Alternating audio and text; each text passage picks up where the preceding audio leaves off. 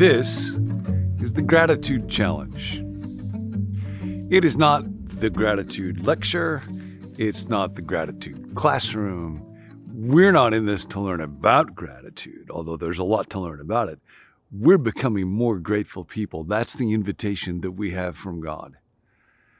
And so today, I want to do an assessment exercise. I want to give you a picture in your mind of what a grateful mind can look like, how to cultivate gratitude. And then I want to ask you to do a little gratitude assessment. My friend Sam, when I was talking to him a month or so ago about these talks, said, you do these talks and that's fine. People may like them. They may feel good for a moment, but how do you know it's making any difference? What if it's just hot air? What if you're just blowing a bunch of gas? Now, you may wonder, did Sam really talk to me like that? No, he did not. I actually had to make it considerably more polite because there's kids that watch this. But that question of, are we actually changing? That's the deal. And particularly when it comes to gratitude. When Dallas Willard was dying of pancreatic cancer, a few of us were sitting with him and he was looking off in the distance and he said something that's always haunted me. He said, I've wasted so much of my life. And of course, all of us thought, this is a brilliant philosopher. He's learned more than most of us could ever possibly imagine. He writes books. He goes around teaching people and talking with them and making things with his hands. I've never known anybody waste less time. Like if he's wasting time, the rest of us might as well pack it in right now. But I think what was going on inside of his mind was he was thinking what life could be. Psalm 103 says, "Bless the Lord, O my soul, and all that is in me. Bless his holy name. Bless the Lord, O my soul, and forget not all of his benefits," or forget none of his benefits. How many benefits has God given to us? We're going to talk about that idea of benefits as we work together in gratitude. What would it be like for me to remember all of them? A lot of gratitude has to do with remembering. Or Paul, when he's talking to the church at Ephesus, he says, sing and make music in your heart to God, always thanking him for everything, for every good gift. And I think when it comes to gratitude, what we want to be thinking about is not how do I do compared with other people, but what might life be like if I'm actually living with a grateful spirit from one moment to the next, if I cultivate the habit, the lens, the perspective of gratitude, like my old friend Quig would say. We have so much to be grateful for. So this is from Robert Emmons' book, Gratitude Works. He talks about John Templeton, who was a great philanthropist, and posed the question one time, what would it take to get all the billions of people on this planet to live grateful lives? And after Templeton died, this was the document that was found in his personal archives. He wrote, if you exercise no control, your mind, which he pictured like kind of a garden, that's why I'm standing where I am today. If you exercise no control, your mind will become a weed patch and a source of shame and misery. If you exercise wise control, then it will be filled with God's miracles and become a place of indescribable beauty. You are free to choose which. How can you do it? Simply, for example, develop a habit of looking at each thought as you would a plant. If it is worthy, if it fits the plan you desire for your mind, cultivate it. If not, replace it. How do you get it out of your mind? Simply by putting in its place 2 or 3 thoughts of love or worship, for no mind can dwell on more than 2 or 3 thoughts at a time. Circumstances outside the garden of your mind do not shape you. You shape them. If you fill your mind with thoughts of love, you will give love and get it. If you think little of God, he will be far from you. If you think often of God, the Holy Spirit will dwell more in you. The glory of the universe is open to every person. Some look and see, some look and see not. Gardens are not made in a day. God gave you one lifetime for the job.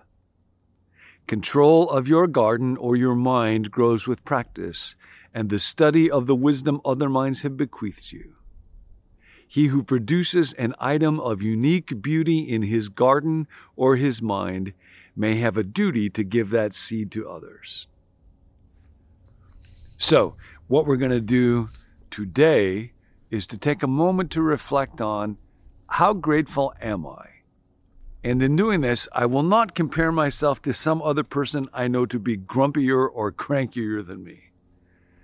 And I won't compare myself to somebody who's way better than me. When I started lifting weights many years ago, I worked out with a guy named Doug. Doug, literally, his true story, was Mr. Universe 40 and over 3 times in a row. It was terribly intimidating doing this with him.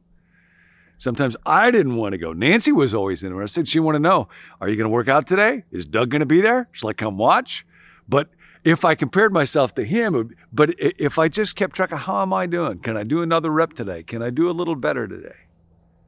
So I want to invite you to start by doing a gratitude assessment.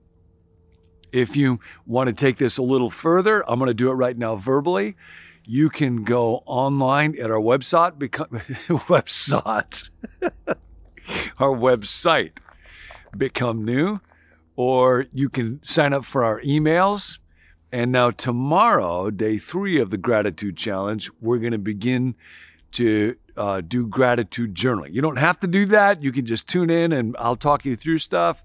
But if you'd like to take another 5 or 10 minutes per day to really try to cultivate gratitude in your mind, gratitude journaling has been found to be quite a powerful thing. We're going to do that up through Thanksgiving. You get the weekends off, so you don't even have to do it every day. You can be grateful for that. That'll start tomorrow. Today, I want to invite you to assess seriously, as soberly as you can, how grateful a person am I? And now the backdrop is, what would it be like if I were to bless God with everything in me and forget none of his benefits and always be grateful because his gifts are always present? Here's a few questions. You can respond on a 7-point scale from strongly disagree to strongly agree. 1, I have so much in life to be thankful for. How would you rate yourself there? Another one. When I look at the world, I don't see much to be grateful for. And we will talk about gratitude and suffering and pain as we walk through the challenge together. Another question. Long amounts of time can go by before I feel grateful to something or someone. Just honestly, how true is that of me? Another question. To be honest, it takes an awful lot to make a person like me feel appreciative. Scale of 1 to 7. Last one I'll do verbally. I often reflect on how much easier my life is because of the efforts of others. And you might just take a moment to reflect as you go through these questions. How truly grateful of a person am I? How much is gratitude a part of my life? And would I like to cultivate it in the garden of my mind? I know you do. I know you do. I do. I have found a strange thing in this season when life in the garden has been harder for me. My gratitude threshold has gotten lower and my capacity for gratitude has actually grown, but I'm not nearly satisfied. I would like to have that so much more so that I could overflow and be more generous in the lives of others. So if you want to do more work on this, go to the website, get our emails. You can take that little gratitude survey. We're actually going to try to find out how we do together as a community in the fellowship of the withered hand and to see, can we grow in gratitude together as we walk through this journey so that I can tell my friend Sam, yep, it actually makes a difference in people's lives, and then he can be grateful too. So if you want to do that, feel free. If not, just join us. It is simply true.